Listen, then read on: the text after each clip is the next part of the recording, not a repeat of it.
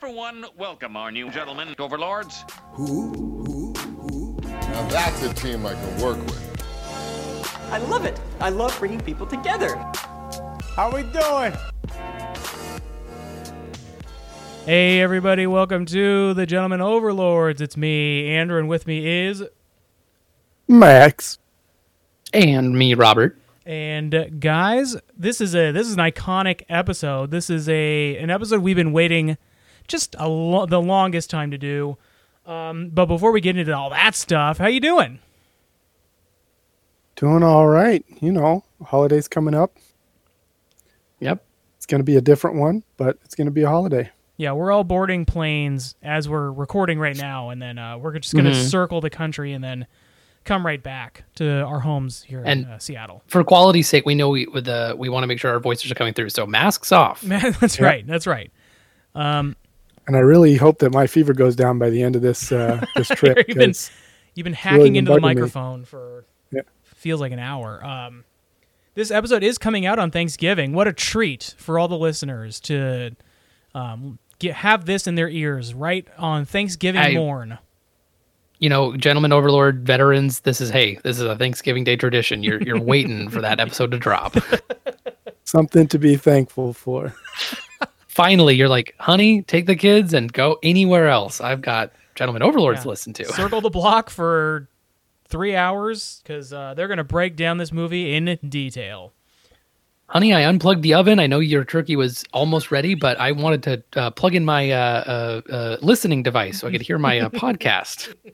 And as we all know, once you oven, all right. Yep, had to be the oven. I know there are other outlets, but honey, this is Thanksgiving, Gentlemen Overlords time. Yeah, and as we all know, once you stop a turkey from cooking, it actually reverts back to its previously uncooked state. So turns back into and then finally back to live. Yeah, that's right. That's right. That's actually how you pardon a turkey officially. All right, everybody, let's get into some... actually, before we get into movies we've seen, Max, we're not here for the previous Terminator Dark Fate episode. Why don't you give us some of your thoughts on these Terminator movies? Because you actually did the most work of all of us to prep for this Terminator episode, and then you weren't able to make it. So let's have some of this hard work pay off. And Max, give us your thoughts in less than 90 seconds. Oh, geez. Just kidding. I'm just kidding. All that work for nothing. No, I probably will do less than 90 seconds. Not much of a talker. When I was growing up, I didn't really watch the Terminator movies. And I don't think that I've seen them all the way through. Like I've seen bits and pieces, seen clips, here and there, but I hadn't seen any of them all the way through. But just watched 1, 2, and then Dark Fate. And they are good. They're. I mean, there's a reason that everybody loves them. I really like the. I guess like the second one has a lot of heart pumping, like a lot of action, right, and a lot of big stuff going on. A lot of explosions, a lot of like, I don't know, just intense visual effects and stunts that are. You kind of feel bad for the stunt people every time. Seems like they're taking some pretty big hits. But it's very impressive, right? All of it's very impressive. Yeah. And that's one thing that I feel like you kind of lose in the next movie, in Dark Fate, where they have maybe more action than any of the other ones.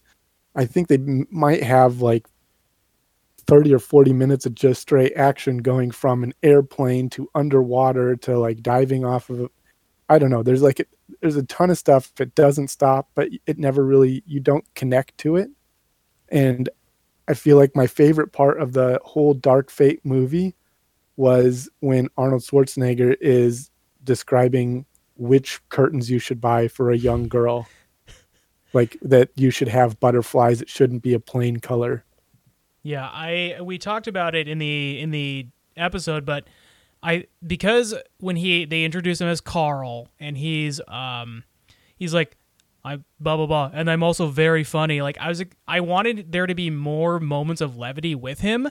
Like I wanted there to be more moments where like he's just being sort of casually boring and human, right? Like I thought about that, Andrew, since we talked, and I was like, think about it. I mean, you can argue that that maybe Schwarzenegger isn't the greatest comedic actor of our time, but he's definitely done roles where he's goofier and playing up more, trying to be less robotic, as it were. So I feel like having any scene before they all showed up where you see him acting like a normal person would have gone a long way. Yeah. Because it's supposed to be this Terminator that is literally like integrated into humanity so much and has learned and felt bad about things. And like, it would be great if you'd seen him have any sort of, it was just too somber once everyone got there. Yeah. I think like and Max, you kind of touched on it. After Terminator 2, the movies just got like 3's kind of silly, and then 4 takes itself way too seriously. And then 5 is just like, it's to the point of being kind of goofy. And then with Dark Fate, it feels like they tried to walk back the goofiness a little bit, but like not enough. And they were trying to bring back like the heart from 2, and I don't think they quite did it. There was some heart in there, but it didn't have the same feel, I guess. And they had the bad guy that he wasn't even all that cool. He was just kind of doing what, I mean, he had some neat things, but it seemed mainly like they were just trying to one up their last time. They just kept going bigger and bigger rather than getting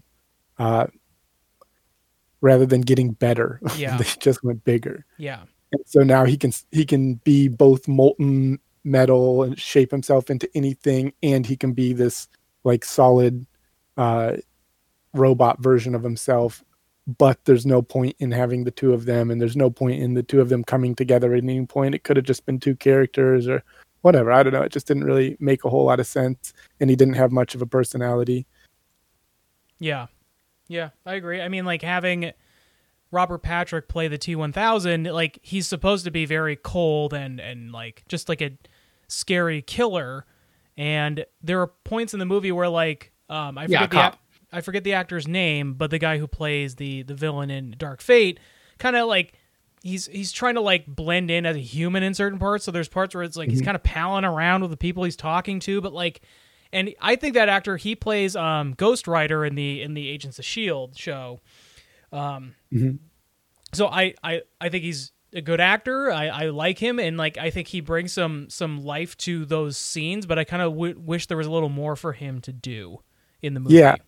Yeah, I think he did a good job in those like brief moments where he was able to shine. But like, and also maybe if it was the first time they had done that type of character, it would have been better. But the fact that it was just T-1000 again, but more, it seemed weird. Rev 9. Oh, that's right, Rev 9. I also thought it was interesting that like they chose for him to like put on a Southern accent and be Border Patrol, and like it just made me feel like I can understand why rural America thinks that Hollywood hates them because of movies like this, right? Where like the villains are going to be the people whose side they're on, right? Sure. Essentially. Yeah. I don't know. Yeah. Any other thoughts about the Terminators before we move on? Nah. Yeah, they're good. Yeah. They're good. This new one, it definitely had its moments. What did you think of Mackenzie? Was it Mackenzie Davis? Is that her name? Yeah. Yeah. What did you think of her? I thought she kicked ass. I thought she was awesome in that. Yeah, I thought she did a good job. I didn't get the motivation, I think, from her character. I thought that like she really, I don't know. Again, it was like going back to save a person who was important in the future, but also it already kind of proved that if you save them, it doesn't, like if you save them at one time, it doesn't necessarily save them at another time. Like they can still send people back in time to kill that person. Yeah. And it still kind of says like, no matter what, something happens like this. Yeah. And so she's risking everything for something that isn't necessarily going to work. And it seems like the timelines diverge, right? When something shifts it. And so, like, the fact that she saves her might mean that she never goes and saves anyone else. Like, who knows? It just seems... We'll find out in the next one. I guess so. All right, well, let's move into some movies we've seen.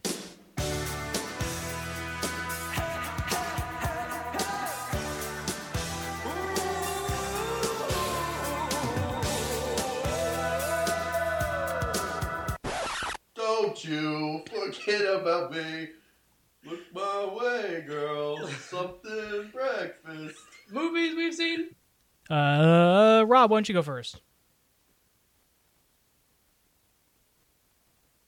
Rob, are you there? Yeah, you can hear me? Yeah, I can hear you. Perfect. Yeah, I'll go first. I recently watched Freddy vs. Jason. Whoever wins, we lose, right? Yeah, sure. And then I think bitch at the end of that. Did you watch it on Friday the 13th? No, I did not. But I did watch it recently with some Friday the 13th and Freddy fans because they were going to cover it on a podcast. So watch that. And I like both of those series of movies all right. They're not like my favorite horror franchises. But when they meet, but there was some... It's magic. Huh? When they meet, it's magic. And there's a part where that has like the most ridiculous line where one of the characters is like, Freddy's afraid of fire and Jason's afraid of water. How can we use that? Which is really, as pointed out, is like the writers just in the movie being like, what are we gonna do? What are we gonna do with this? They fight Steam, right? Yes. Steam, the ultimate enemy of both. That can't be. Freddy loves Steam. He's in the boiler room. Damn it. Back to square one. And then I also watched on the Discord a fish documentary. And no, my friends, not the delectable sea creatures that we eat here in Seattle. No, I'm talking about the band PHISH. Was it a genuine documentary, not a mockumentary? Hey man, any fish documentary is a mockumentary. You know what I mean? Yeah, because I don't. No, this was, and I had a lot of fans kind of informing me along the way because I'm not really familiar with fish at all. But this is apparently a very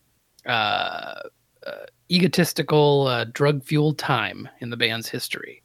So it was interesting to watch and see the crowd descend on this little tiny town was incredibly wild. It was really something. But hey, I'm always interested in those different fandoms and especially concert films and stuff like that, because sometimes it's just really such a slice of time and kind of a culture that was going on. So I appreciated it on that level.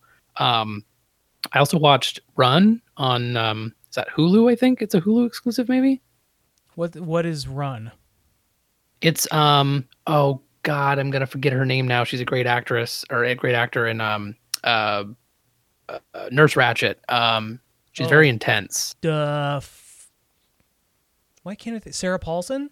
Yes, Sarah Paulson. Yes, God, she's so great. But yeah, she's very intense in this, and it's basically this Sarah Paulson. Her daughter has been disabled for her whole life and has a bunch of different maladies, and is getting ready to go to college, and sort of circumstances start to occur where she assumes that something is off and that maybe she's been accepted and her mom hasn't told her yet, or just things happening where it seems like she's not going to be able to like leave like she thought she would. I don't want to spoil too much, but it's very, very tense. Yeah, I enjoyed it. I enjoyed it all the way up to like the very, very end. I think there's like a little tiny thing on the end, but other than that, I think I really liked the movie.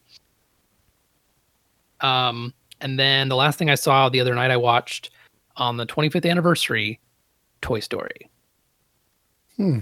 Had you watched Toy Story, the first one, like any time recently aside from that time? It's been a bit. I think it's been a little bit while. I don't want to say like a decade, but I feel like I don't think I've sat down and watched the entire thing in a long time. So yeah, I think like for me, I watched it within the last like 4 years, and it's like the story's still good, but man, the animation it shows its age pretty hard. A little bit. I think like I still think it's like really hitting the mark on like the texture and stuff on some of the toys. Like it actually looks pretty good, but it's also bending and stretching a lot in the ways that like I think they have like the toy part down more And you're now. talking about Slinky where, like, when you say everything bending and actually stretching a moves. lot, right? Yeah.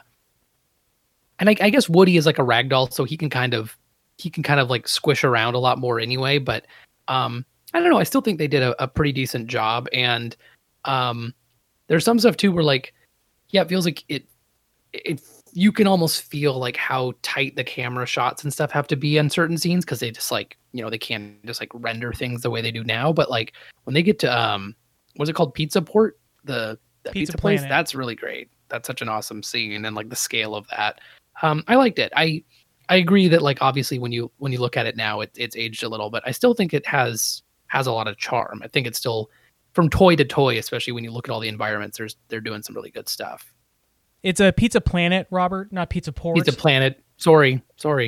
It also has a horny Woody. Ah, Bo yeah, that's Peep- right. Bo Peep said something to him, and he makes this really weird face, and is like, They don't call him Woody for nothing. "Hey, Classic. that's my movies I've seen." Max, you want to go? Sure, I'll just do a quick rundown since I wasn't here last week. I've got quite a few movies. I watched both the Shaggy DA and the Shaggy Dog, which I hadn't seen before. I definitely recommend the Shaggy DA over the Shaggy Dog. They're both good, but the Shaggy DA is like made a little bit later. I think Shaggy Dog is 50s maybe or something like that, and Shaggy DA is either 60s or 70s, and it's wild. It's absolutely crazy. Am And they have like Sorry, Go ahead. for it. Go ahead. no. You got a question? Am I tripping? Did they remake the Shaggy Dog with Tim Allen? You are not tripping. Yes. That did happen. There's also a third movie, I think The Return of the Shaggy Dog, that I didn't watch. It's for some reason it's not on Disney Plus. But when I was looking up to see if there were any other ones, there is also, I think, 2006, Tim Allen turning himself into a dog or getting turned into a dog. And it's way different than this one because nobody can hear him talk in the old movies. Like the dog can speak like a human, and everyone's weirded out by that. But Tim Allen's just kind of stuck in a dog body, and I don't know. It looked awful from the trailer that I watched. But Shaggy DA is definitely worth a watch. They have like a guy dressed up in a dog suit, who's a dog that's dressed up in a tracksuit and driving around like completely wild in a van filled with a bunch of dogs. And all of those dogs talk by like taking a clip of like a 2-second clip of a dog moving its mouth and just playing it forward and then in reverse and then forward and in reverse again. I might be it's watching so this good. movie. I might be watching this movie tonight. You got to, man. It's so good. And it's another example of just like wild stunts where, you know, it was dangerous for everyone involved. Yeah. But pretty fun movie. I watched Unidentified Flying Oddball, another Disney movie where a guy builds a robot to go back in time, like a robot version of himself to go back in time, but then he gets stuck in the spaceship and travels back in time with him, goes to King Arthur's court, and then is just kind of like a loudmouth asshole the whole time and hard to kind of get behind. And I don't know, that one was a little bit more disappointing. Wouldn't necessarily recommend it, but it's weird. If you just want to pass some time on Disney Plus, then go ahead and check it out. I watched Queen and Slim, which was an interesting little getaway movie, little romp. Yeah, it's interesting because it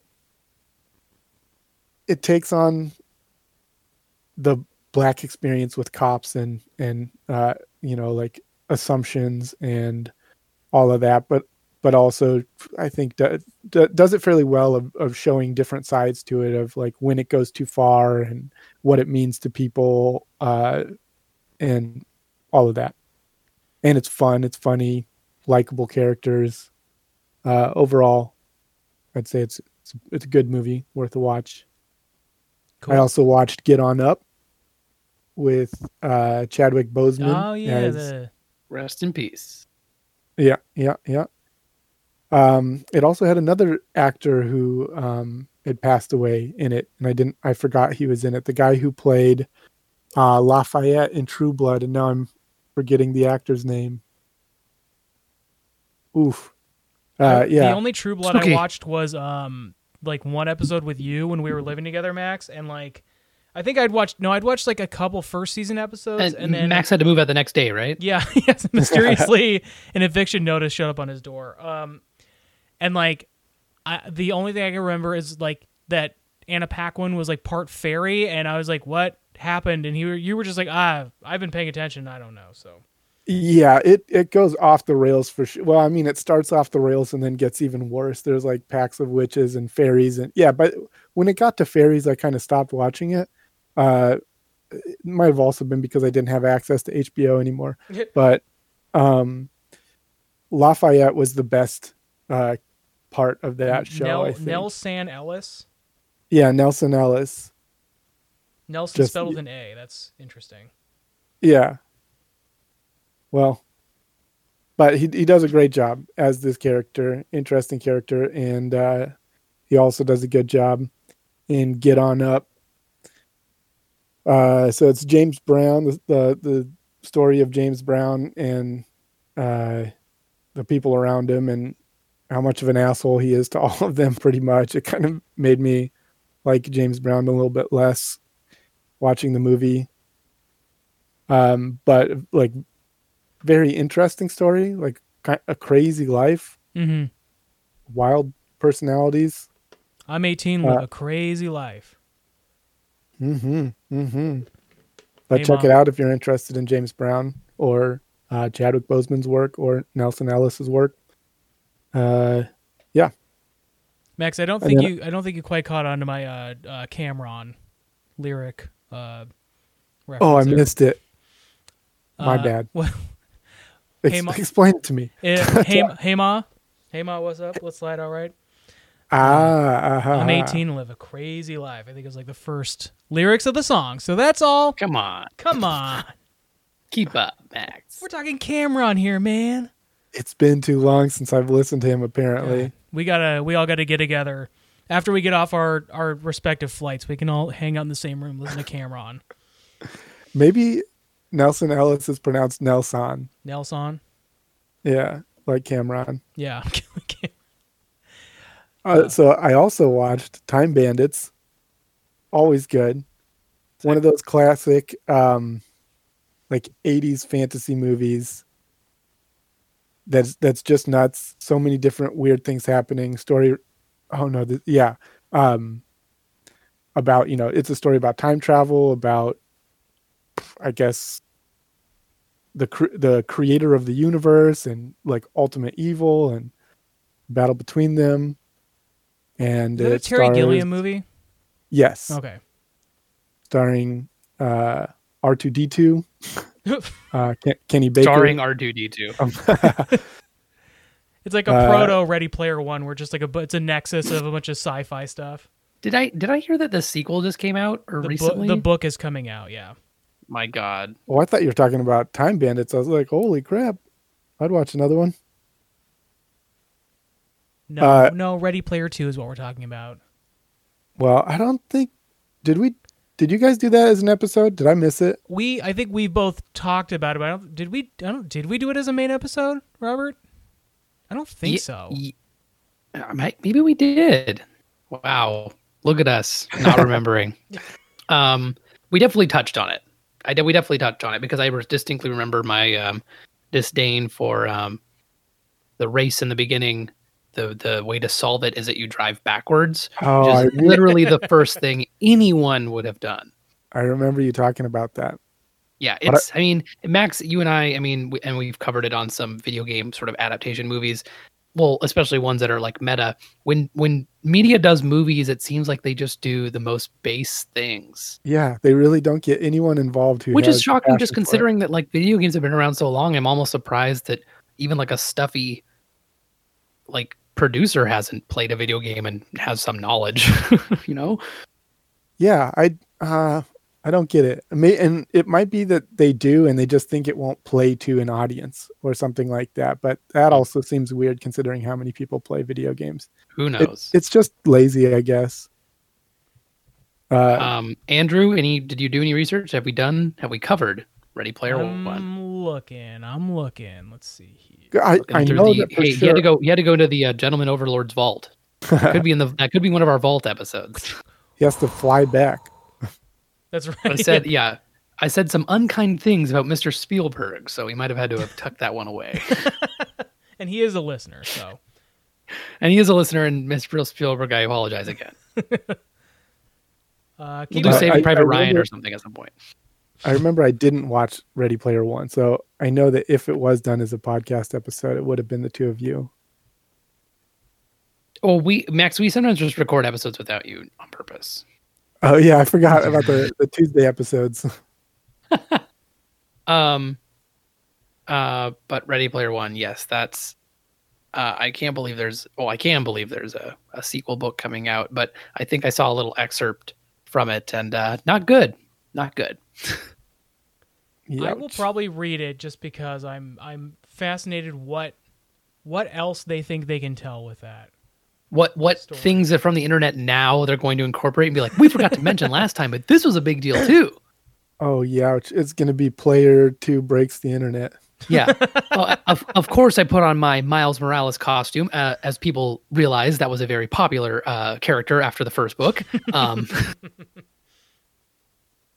Youch. All right. I also watched Ford versus Ferrari with Christian Bale and Matt Damon. Uh-huh. And it's about cars, but I'm driving a bloody car. That's my favorite line. My favorite line of his. It's interesting because Christian Bale plays kind of an asshole, so I can get behind that. Christian Bale, after his tirade, I kind of think about him differently, but he also does a good job of playing. He's like an asshole to people he doesn't like, people he doesn't have any patience for, but very nice to the people he cares about in his life. For the most part, he is also an asshole to some of those people too. But it's interesting. It's got like racing that's fun to watch because it doesn't revolve around the racing. It revolves around the people who are in the driver's seat and the people they care about and that kind of stuff. The same reason that Speed Racer is more successful in that way.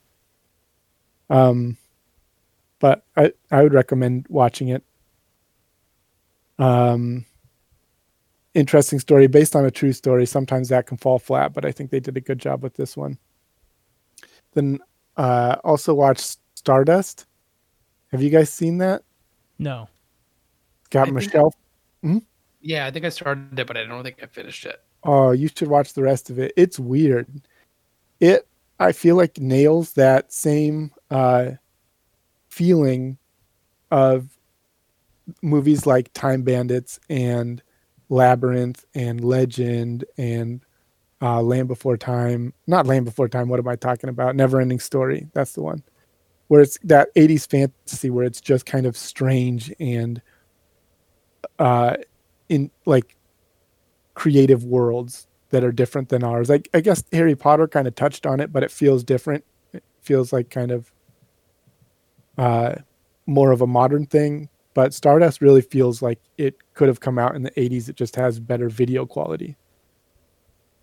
Wow. And right off the bat, it has some really bad CG, but it doesn't lean too hard into that. A lot of the stuff later, they tone it down. But it's really good. It has Charlie Cox, Daredevil, and Claire Danes as the two main characters. And then Michelle Pfeiffer is kind of like the witch villain. And Robert De Niro is this sky pirate. And the movie's very fun. It's a great watch. I really recommend it for anyone who wants to get that feeling, but have already like watched and rewatched all of those movies from the 80s. And then the last movie that I watched is called The Sapphires, which is about a group of Aboriginal women from Australia and a drunken white guy who get together to form a band that goes playing in Vietnam for the troops over there during the Vietnam War. And it's kind of it's a cute movie, and it's fairly lighthearted, and it's mostly about the interplay between the sisters and cousins who are in the band. And they're all very charismatic and interesting people. I do think it falls a little bit flat being placed in Vietnam, but not really portraying the brutalities of war, where it seemed a little bit tone deaf. And it has some of it. It does have some of that death and destruction and all that stuff, but not towards the Vietnamese people, which I think is strange. Like, as an occupying force, the only people who are injured are on the American side, and they don't really show any Vietnamese people at all, really. There's a couple of scenes with it, but it just kind of feels like having that setting and not addressing that setting. It may as well not be in Vietnam if you're not going to talk about it. Yeah, but I mean, they do, but they only from one side. So it just feels like with what we know now, and probably what a lot of people knew at the time even, that it just is not cool to ignore the other half. It's kind of the elephant in the room the whole time. Sure. Another negative about the movie is that it's a Weinstein production, and Yikes. It's got Harvey Weinstein's name on it.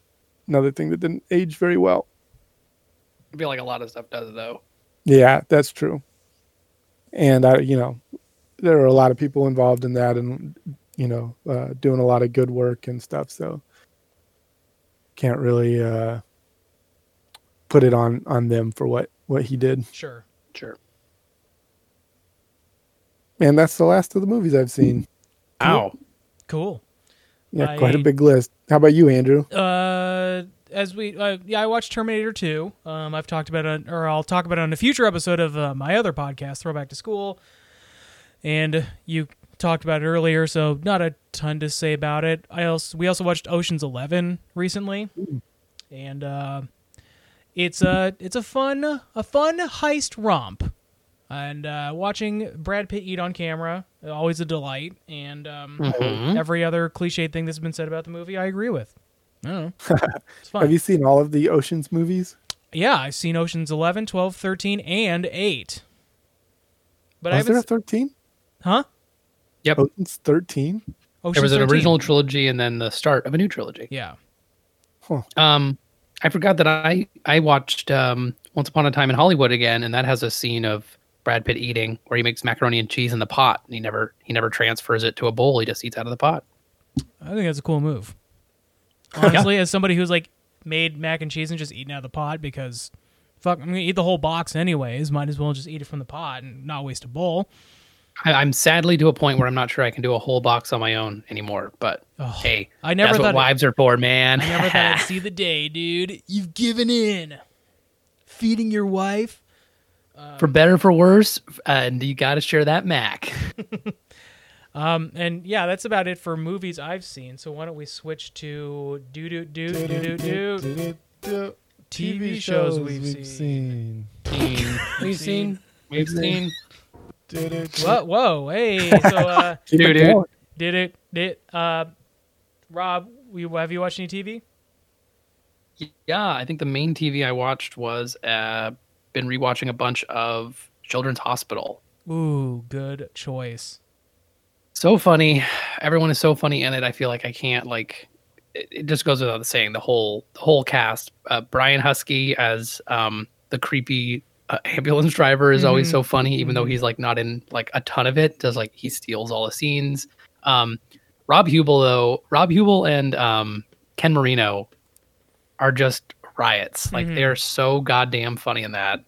And same thing with Megan Mullally and Lake Bell and everyone in there. But it's just been such a delight. Plus the fact that they're really, really fast seasons. It's it's all 11-minute episodes, so it's a super quick binge. I I was actually watching an episode from 2016 recently, and a man from the future appears to help them heal someone. And then before he leaves, they're all asking him questions, and they say, "Who's our next president going to be?" And he says, "Joe Biden." And they're like, "Oh, okay, that makes sense." So there was that. Yeah. But no, it was been a fun rewatch, and Rob Corddry is the one who he plays the clown doctor in the show, and created the show, but he didn't write or direct all of them, and David Wayne is heavily involved, and there's just like a ton of really funny character actors in there. It's so worth checking out if people haven't seen it yet. Yeah, So. the How comedic many talent in seasons that of is that were there? It's 6. Five or six, yeah.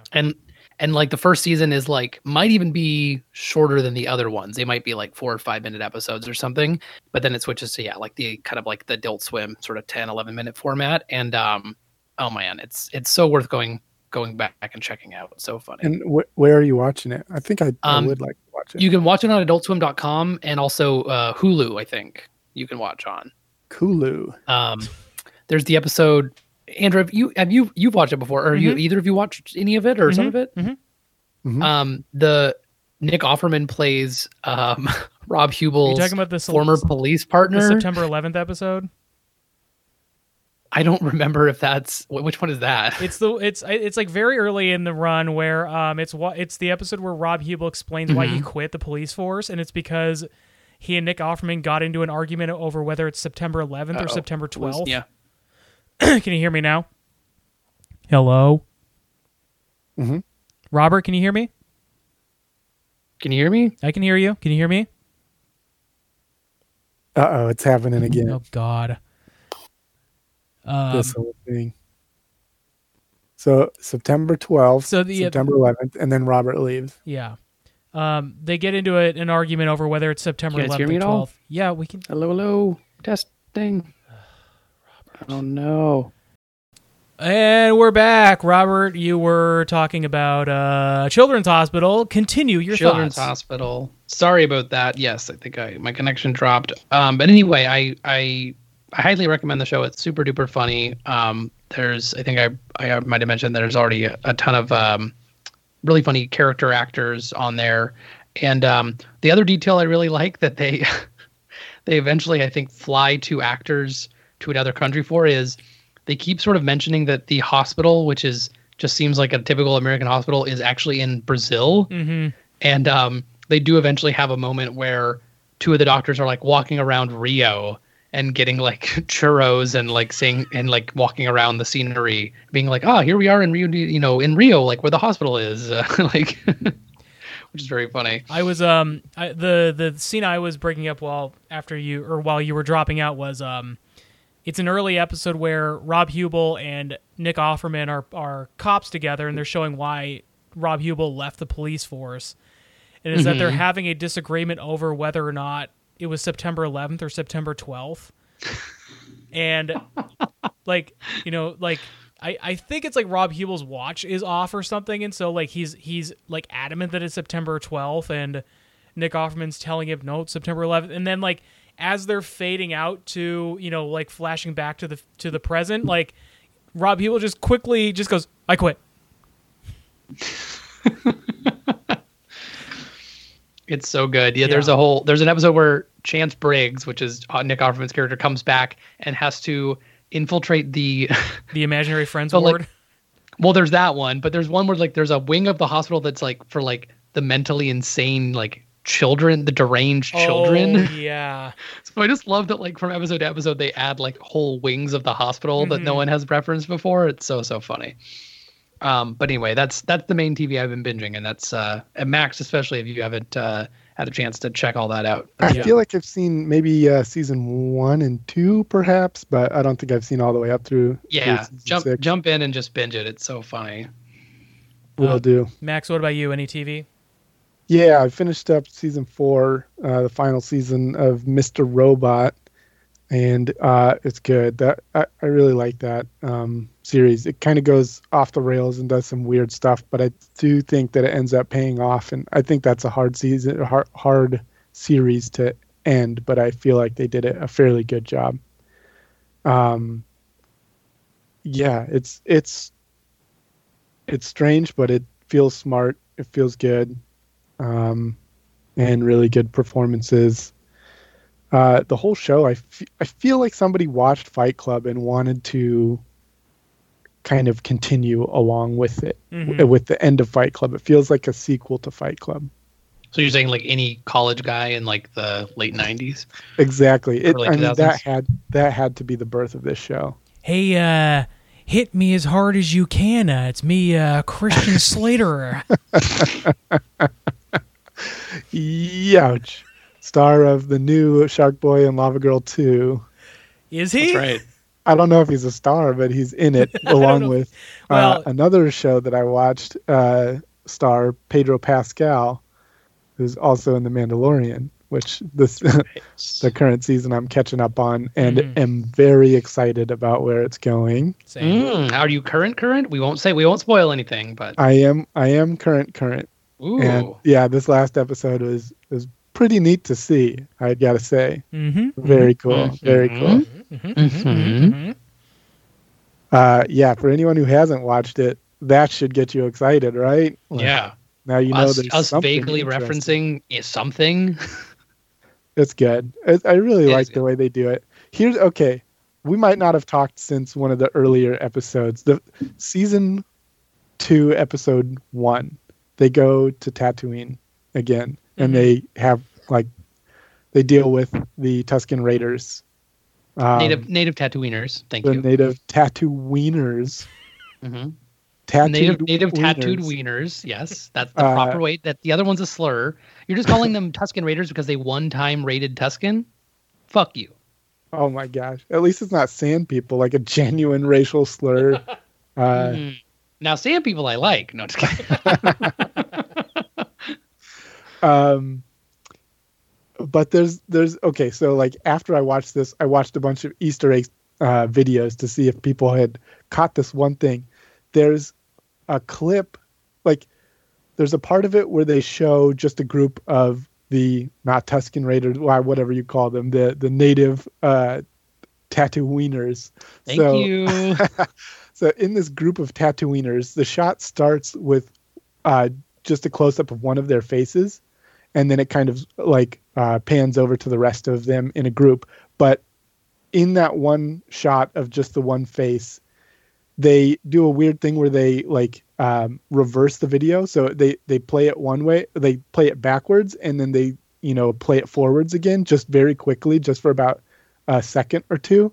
And I was like, oh my gosh, I can't believe it. This is one of the nerdiest references, and I'm pretty sure it's got to be Dave Filoni just throwing this in here in the edit room. But after one of the Tatooiners in A New Hope knocks Luke over with his gaffy I know stick, what you're talking about. He lifts up his arm and yells his donkey yell. Yes, it's like a repeated motion. Exactly, because he lifts when they shot it, he only lifted his arm up once, but in the editing room they have him lift his arm up twice.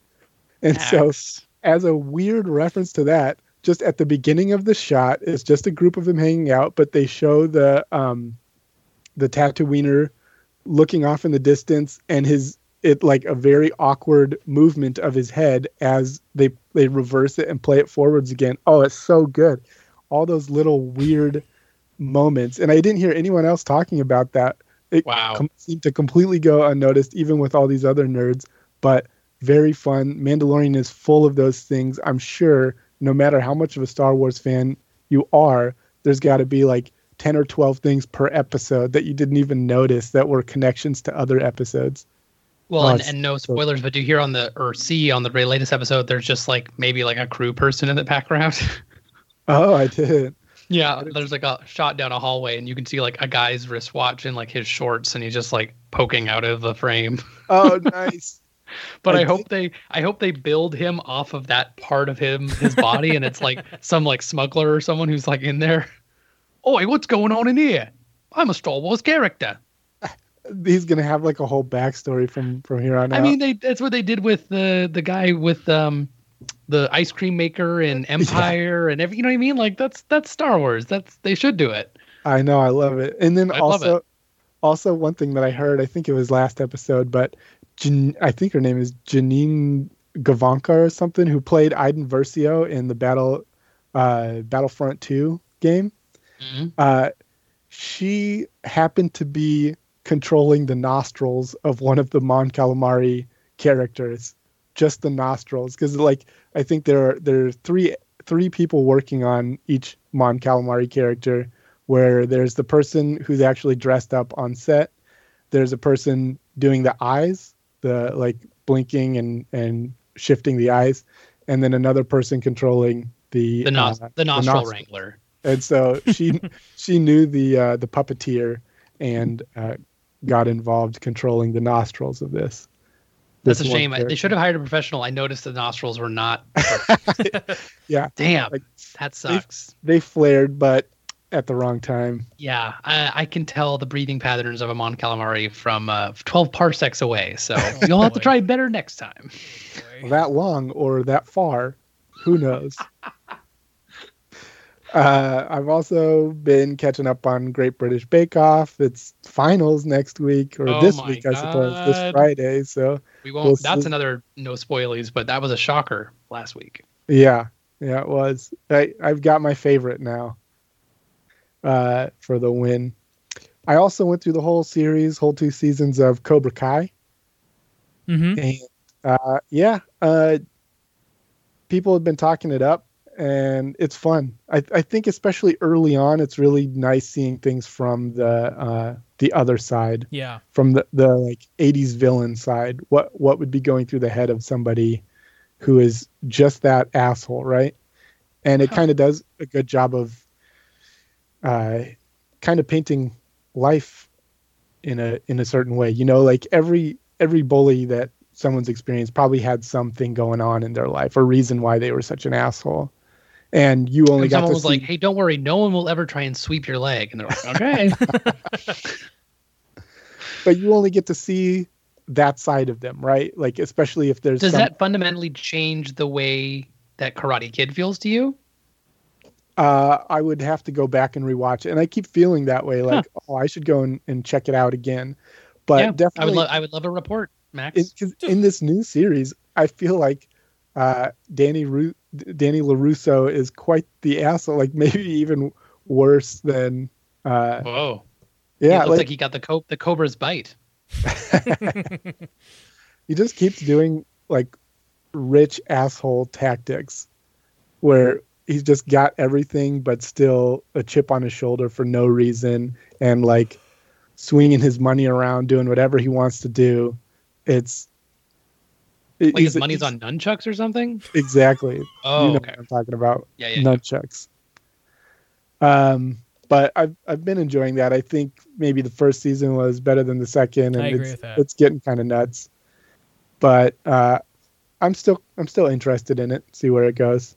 Yeah, I think like the first season is like, I think it is like perfect on Rotten Tomatoes. Like I think the first season is 100% on Rotten Tomatoes, and the second season is like, if the first season's 100, the second season's like 90. So it's like, it's not bad. It is just like a little bit worse than the first season.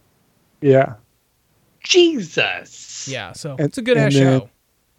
I'm excited about future prospects too. They kind of dropped a hint that a character from the original show or original movie might be returning for the next season. Miyagi? Yep, back from the dead, baby. Exactly. And then the one other show that I watched was an oldie but a goodie, a BBC show called Jonathan Creek, which is it's a predecessor to Schitt's Creek, but about Lord Jonathan Creek. Or as my mom was postulating, maybe Dawson's Creek as well. Oh, see, me and your mom on the same wavelength. Exactly. It's kind Please, of like... Jonathan Creek is my father. Call me Dawson. And my son here is shit. But Jonathan Creek is similar to Sherlock in that it's kind of like a murder mystery where one character is Jonathan Creek is really good at figuring it out, at taking in the clues and piecing things together. He's an assistant to a magician who happens to be Giles from Buffy the Vampire Slayer. Nice. And so he kind of creates the illusions that Giles does on stage. And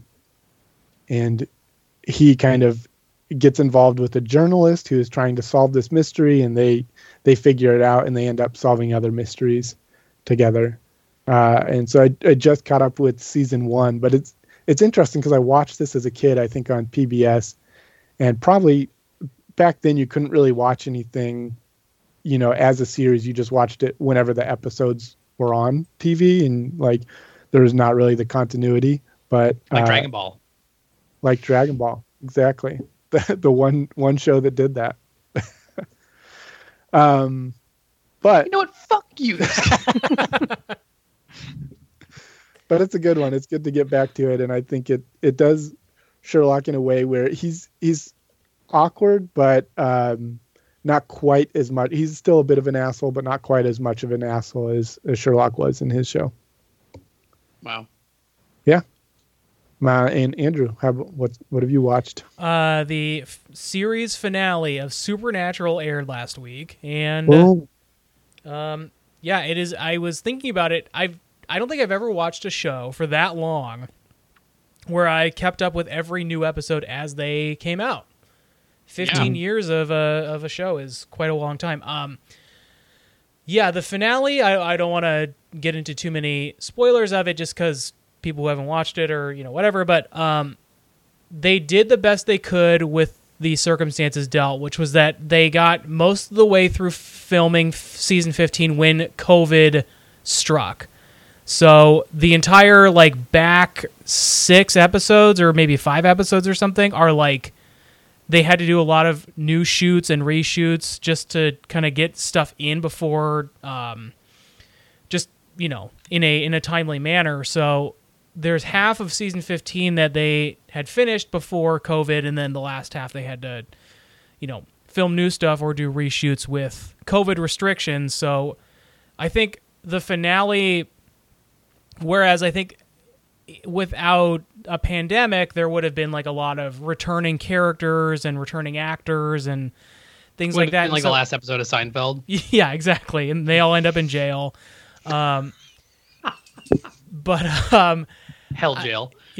But the way it ended, I think, was they did sort of the best with what they could have. So it's not necessarily the most satisfying ending of, especially a show that went on for so long, but considering that I think a lot of people felt like the show kind of petered off towards the end, and I disagree. I think it kept a good quality especially for the last couple of years, but it's tough to come down on it really hard just because of everything that happened with COVID. But so long, Supernatural. You're out of here. Do you think it might have benefited from not bringing, just having the last episode just be character cameos, or do you think it got hit more for not being able to introduce those characters? My feeling is that it wouldn't have been a bunch of characters lined up saying goodbye to the 2 characters or whatever, but I think there would have been just at least some acknowledgement of certain characters that have been around for 10 years or 15 years, just to have them you'd be able to see them one last time on screen. I think there would have been that, but instead they should have just watched a clip show. They just should have clicked on a TV and they were watching their own show. And that there's or the Supernatural brothers are at a stoplight and then they turn and it's been a long day without you, my friend, and it says every other character they couldn't get in during COVID in that car next to them. That's a really great idea. And it's a clearly footage from the show of from different the backgrounds kind of fucked different up. Qualities, different and also it's since it's Supernatural, it's I don't know, a monster car. Right, yeah. That's a great idea, Robert. I'll see if I can get a hold of Jensen. Forward this and see if they can do a special edition of the episode. No, there's a good idea. So yeah, that's the TV. Other than, yeah, I watched The Mandalorian as well, but we can talk about that maybe on a future episode or something. But in the meantime, boys, let's get into it. Let's go, girls. We got ourselves an X-Men fan. Do you know what happens to a toad when it's struck by lightning? We must know who they are, and above all, what they can do. I'm Professor Charles Xavier. I'm the Juggernaut! Guys, we watched New Mutants. The New Mutants. Finally, we did it. The New Hallelujah! The New Mutants It came out. Guys, New Mutants. How long was this movie in production hell? Like 5 years? It's I want to say 3 or 4. Like I think it was like they filmed it in 2016 or 17. I think. I think that's right. I think I looked it up after I said 7 years, that it's only had 7 years. I think that it did start before that, like maybe 2015, 16, where they came up with the idea and started like production and like kind of writing, but I think like actual filming, I think was like 3 or 4 years ago. Yeah. So we finally got to see it. It went through rewrites, reshoots, re-edits. It went through multiple. Went through an acquisition. It went through just so many different things for it to finally happen. It got pushed back. It got eventually. Now it just it came out finally. Did this get a theatrical release, or was this just purely digital? Yes, it did get released in theaters during a pandemic. Ah, great. So New Mutants. This was described as a horror movie, a superhero horror film, and it didn't do well. It's not well received. And I don't know about you guys, but watching it, I didn't hate it. Yeah. How about you guys?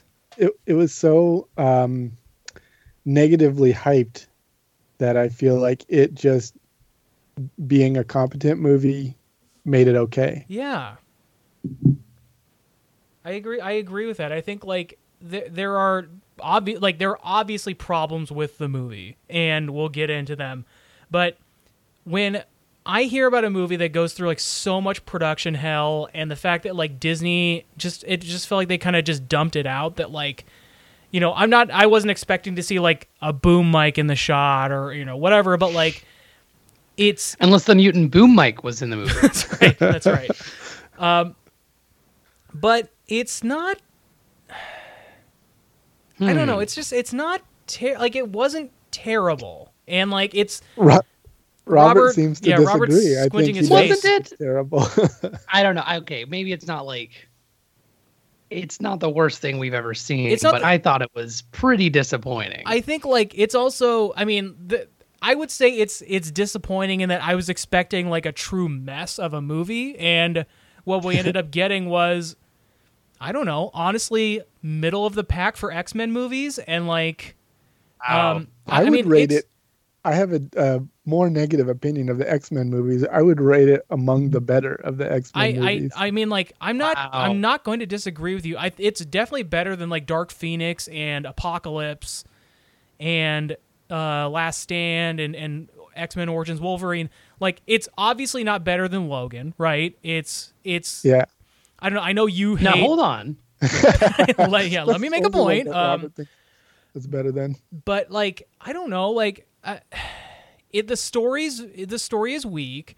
I think it suffers a lot from the studio trying to promote it as a horror movie. I think a lot of people didn't see it because of its its weird insecurities about like wanting to be a horror movie when it's not. Like the one I rented, the version I rented, whatever it was, like on Google or whatever, said like the terrifying X-Men movie, and I was like, man, this copy might not be so good, because I don't know about you guys, but I didn't find it scary at all. No, hardly. I think it's it's at best it's a superhero movie with like there are some like slightly scarier than other superhero movie visuals, right? Yeah, but like it's not. We'll get into it. There's a couple moments that I was like, oh, that's scary, that's creepy, but sure. But like it's not. I would never like, and this is coming from somebody who is a fucking horror wimp. I would not classify this movie whatsoever as a horror movie. True. No, it's got horror elements, but yeah, sure. So the cast of the movie, we've got Wolf's Bane, which is played by Maisie Williams from Game of Thrones. So we have Game of Thrones, The Queen's Gambit, Stranger Things, all represented in this movie. So Anya Taylor-Joy plays Ileana, who's magic, who is from The Queen's Gambit. Charlie Heaton, who is from Stranger Things, he plays Cannonball. And then there's Mirage and Sunspot are also in this movie, rounding out the kids. Robert, what was you seem to react a little hesitantly about Anya Taylor-Joy. I was a little disappointed because I forgot that she was Colossus's sister, and she's real racist in this movie. It was a bummer. But it was just funny to me too because her star is rising so much, and she's like in a bunch of stuff, and like the fact that this has been on the shelf for so long is like maybe this is the best thing for them to have released this now as far as her being in the movie. Right. But yeah. Timing wise, that is. I mean, it was unexpected that she would like the Queen's Everyone's Gambit into would like chess. End of 2020. It's the year of chess. That's right. Yeah. She's slated to be Furiosa in the prequel, right? In the Mad Max prequel. Yeah. I just don't think there needs to be a prequel. I don't know. Or if there's a prequel, like have Charlize Theron just be a little bit younger. But I don't know. That's another movie. So the plot of the movie is that these are young mutants who are being kept at this facility. Dr. Cecilia Reyes is running the hospital. She is she's told them that they are healing these kids so that they can be ready to then one day join the X-Men. And then it later comes out that she's actually working with the Essex Corporation, which is like the reveal of that in this movie is very funny because that name means jack shit to like what? I would say probably 75% of the people watching this movie. Oh, for sure. There's like no way, like, and even like me as an X-Men fan, like I am aware that that's Mr. Sinister's like, corporation, but like it doesn't. I didn't even remember because I think they referenced it in one of the other X-Men films, and I had to look it up too. I think in Apocalypse, that's like the like tag on at the end of the movie. Yeah. That never went anywhere except for in this movie, I guess. But yeah, so they find out that she is like experimenting on them to kind of like give like they would be then become part of Essex Corps and be killers or something. So that part of the plot is dumb and bad. But so Mirage's power is that she can like manifest your deepest fears and make them real. Ileana can teleport and also like make a sword out of magic.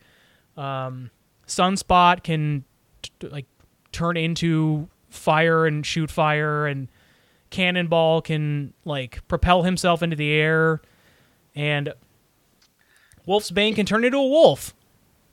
You know what was weird? I mean, we can talk about it too, but like I don't know how close it hews to all the powers in the comics and stuff, but like they implied with Cannonball that like he hurts himself because he's like in pain from what he did.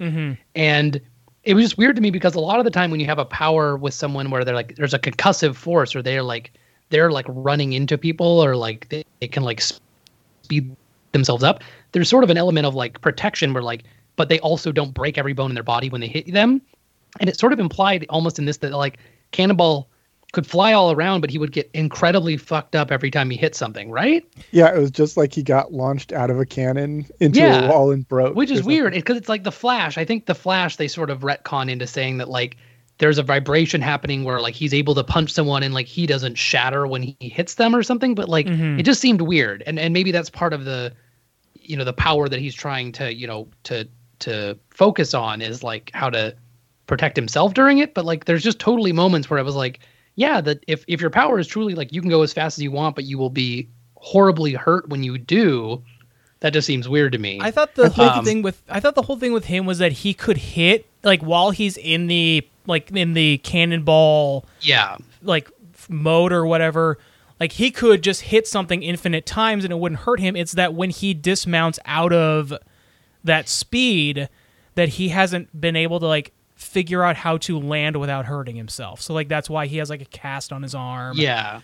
And why he like is in so much pain when he like dismounts finally. It's that like when he's in the cannonball thing, he could just like hit something a bunch of times while he's going fast, but it's the landing and like getting out of the mode that's the problem for him. It seemed weird. It seemed like it also didn't carry his character anywhere. No, it didn't. And like it's also a poorly written movie, so yeah. I feel like that's the problem with trying to ground a superhero and trying to make things believable. You sometimes just make them a lot less believable. Like why? Okay, if this guy's flying around, why do you need to kind of explain the way that he stops flying around and that it's a danger? It just seems strange, and in this case did not add anything to it. But I did like his accent. I liked the three main accents that were in it. I liked his southern accent. I liked the Russian accent, even though Robert hates it. And God. I liked Maisie Williams' accent.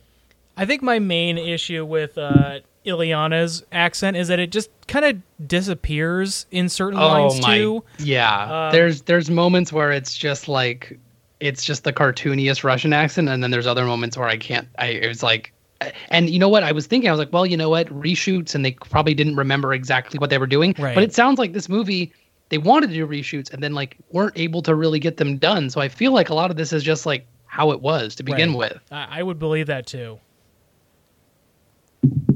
Are there any particular scenes that stand out to you guys? I think like the horror element of this movie to me is the smiley men. Like the smiley men are kind of like they're designed to be creepy. They are themselves a little bit creepy.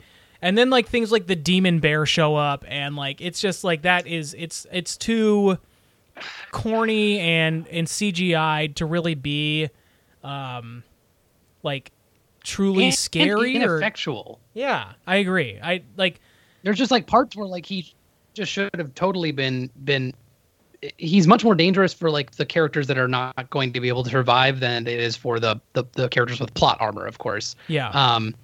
The smiley men are creepy, but I think the creepiest element, unfortunately, is that they sort of represent or are literally the people that were like taking advantage of magic when she was a kid. Yeah. I didn't like those guys. I didn't like the design of them. I didn't like that they tonally did not match the rest of the film. They didn't look like a thing. And I wonder if that's actually an X-Men thing. Is there some cabal of weird people in Russia that abused her? I looked up the Smiley Men, at least. Not really the full history of magic, but it looked like they were made up just for this movie. And how about I did like. Oh, sorry. Go ahead, Max. They really don't seem to match any kind of like Marvel Comics characters, and they really just seem more like a Slipknot Scribble, like angsty teen. It's a Korn cover album. Well, it looks so bad. They're less scary than just like stupid. The weirdest thing about them is they are like, to me, they look and are based on the Hush villains from Buffy, which they're literally watching in the common room. Like, yes. They stole, and like I didn't realize that they were made just for this movie. That even makes me madder thinking about it, that they created these fake villains for the movie that were ripped off from a show that they showed you on screen in the movie. And you know what they could have done? And this is just my dumb pitch, but like, that could have been like cut off, and it reminds her of what happened. And so it could be that it's sort of like the Buffy villains are appearing, but what it's really in her mind is like, this reminds me of the people in my past that were, whatever. Mm-hmm. But it seems like, no, it's like literally these guys in these weird masks were the ones that attacked her. Right. Huh? These are literally the people that. It just feels like never show something better than what you're making in your movie. Right, yeah. If you can help it. Yeah. Gosh. So I also thought it was weird. I thought it was weird that they introduced Lockjaw, but as Illyana's puppet, Lockheed. Lockheed, that's right, Lockheed. Lockheed Martin, one of my favorite companies. That's actually what his name is based off of. They named Lockheed after the X-Jet or whatever. Yeah. But so yeah, it's also weird is like, did she find what is the lore on that? Did she go to that parallel universe and find him in there, or did she always had a puppet? Lockheed has always been more connected to Shadowcat, and he was introduced, I think, in the Secret Wars, and she finds him. He's like an alien. Wait, Kitty Pryde? Yeah, Kitty Pryde, Shadowcat. So that's who he's always attached to. I think they do have some connection to Illyana, but more to Shadowcat than to Illyana. And it's definitely not a character, like an imaginary friend of Illyana, the way it's portrayed in this movie, but just an alien that they run into in their space adventures. Why in this movie did it's obvious that the X-Men have been operating because they reference Xavier and stuff.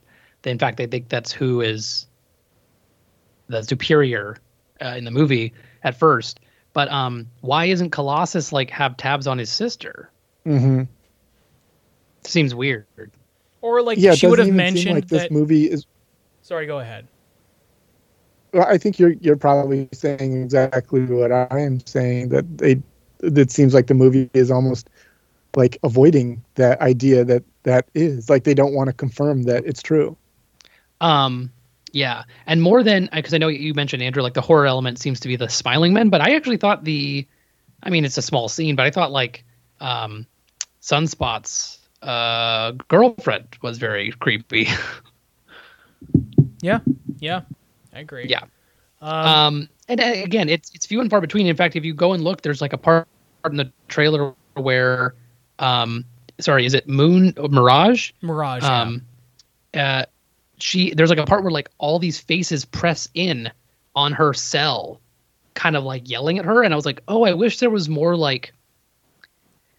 because spoiler alert, her power being what it is, she doesn't realize that she's sort of manifesting everyone else's fears within the hospital, which is an interesting element. And for the horror element, it makes sense. But I wish there was just more general stuff. I wish the doctor was experiencing stuff. I wish no one realized that suddenly the place was haunted because of her, sort of. Yeah. It's just, I don't know, the runtime of it is 96 minutes or something, and it doesn't overstay its welcome in any major way. I mean, it couldn't really be shorter. So. Yeah, it also couldn't be shorter, but to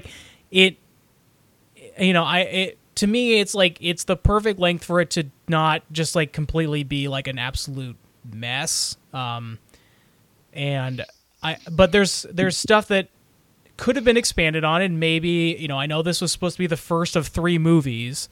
So maybe they would have done more with it, but yeah, I don't I think for we were saying in the beginning, for a movie that had so much, whether or not it's earned or on purpose, build up, and because of the multiple times it's been delayed or whatever, it's we've said, Robert, you said it before, the biggest sin of a movie is that it's boring and not that it's bad.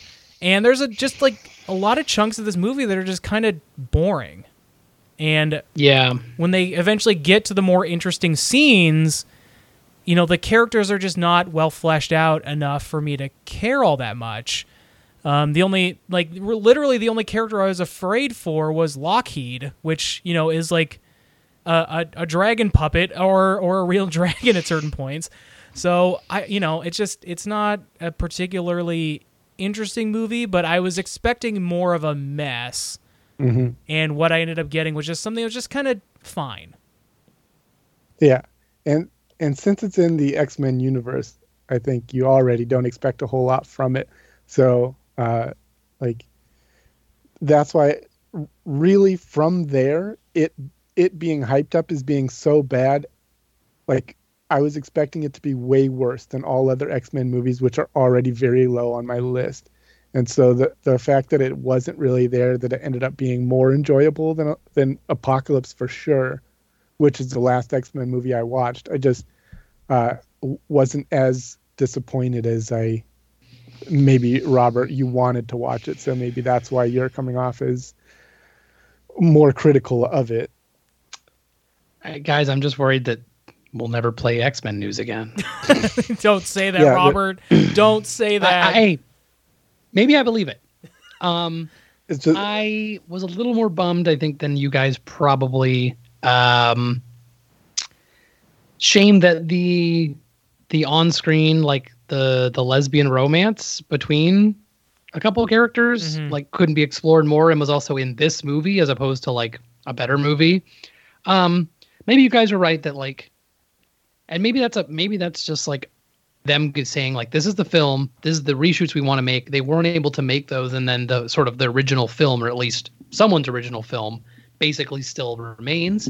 But I think it was a mistake to advertise it as an X-Men horror movie. Honestly, I don't think it was scary enough to warrant that. I think there's scary and creepy things in other X-Men movies too. I think that's just like an X-Men thing. I think like part of it is like you don't understand your powers. It's inherently scary. Rogue kisses a guy and like sucks his energy out to when he almost dies. Like that's part of the horror of it, right? That like you're different in a way that can hurt yourself or others. I didn't feel like the people's powers in this were, aside from one or two, were like so egregious that they weren't scarier than other powers in a way. Like magic, other than magic being like a killer, I didn't feel like she warranted being in there. Other than Sunspot having trouble controlling his heat, I didn't feel like it was harder than other X-Men or anything like that. So yeah, it was basically just kind of really disappointing in that sense. And yeah, I don't know. I just think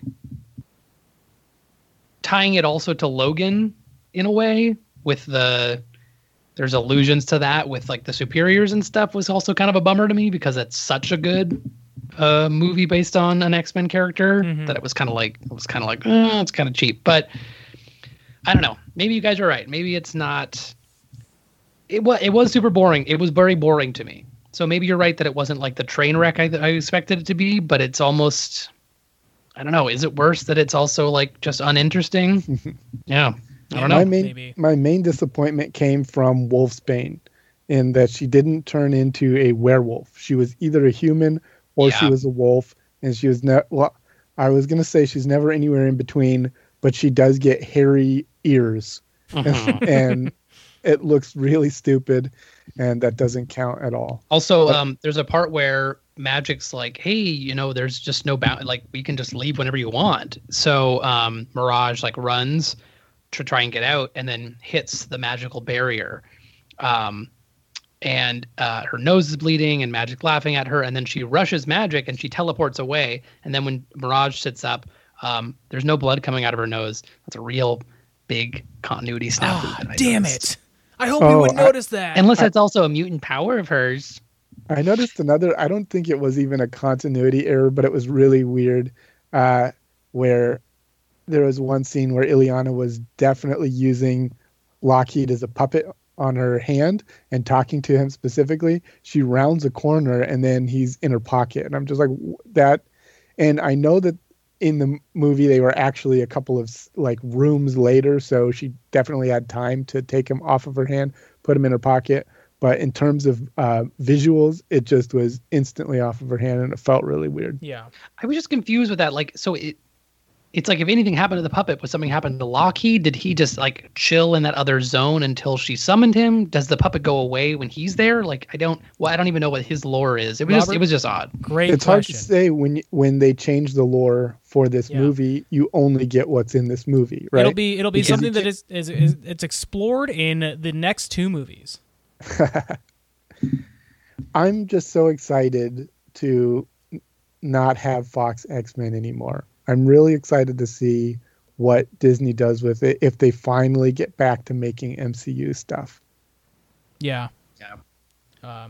Would you? I mean, so I have a hard time saying people should rent the movie, but if this movie were to end up on like Disney Plus or HBO Max or whatever, would you recommend people watch it when it's available to them? For the X-Men completionist, if you've sat through Apocalypse and you've sat through Dark Phoenix, give this one a shot. Magic's got some cool armor on her arm and a laser sword, so check it out. Robert? Yeah, for the completionist maybe, but I found it pretty boring, and I think it's kind of a disappointing end to yes, maybe the silver lining is no more Fox X-Men, and we'll see kind of what Marvel does with the reins. But it was a disappointment, to be sure. Could have been worse, but could have been a heck of a lot better. Yeah. So I agree with Max that I think the X-Men franchise is bad, and so this movie being sort of a middling movie puts it in the upper echelon of X-Men movies so far. So the idea that the last X-Men movie wasn't Dark Phoenix, I think this leaves a better legacy for X-Men movies than Dark Phoenix. So, yeah, if you're an X-Men completionist, if you really like these young actors and you kind of want to see something before, Anya Taylor-Joy became like a huge star, or Maisie Williams, when they're both a little younger, then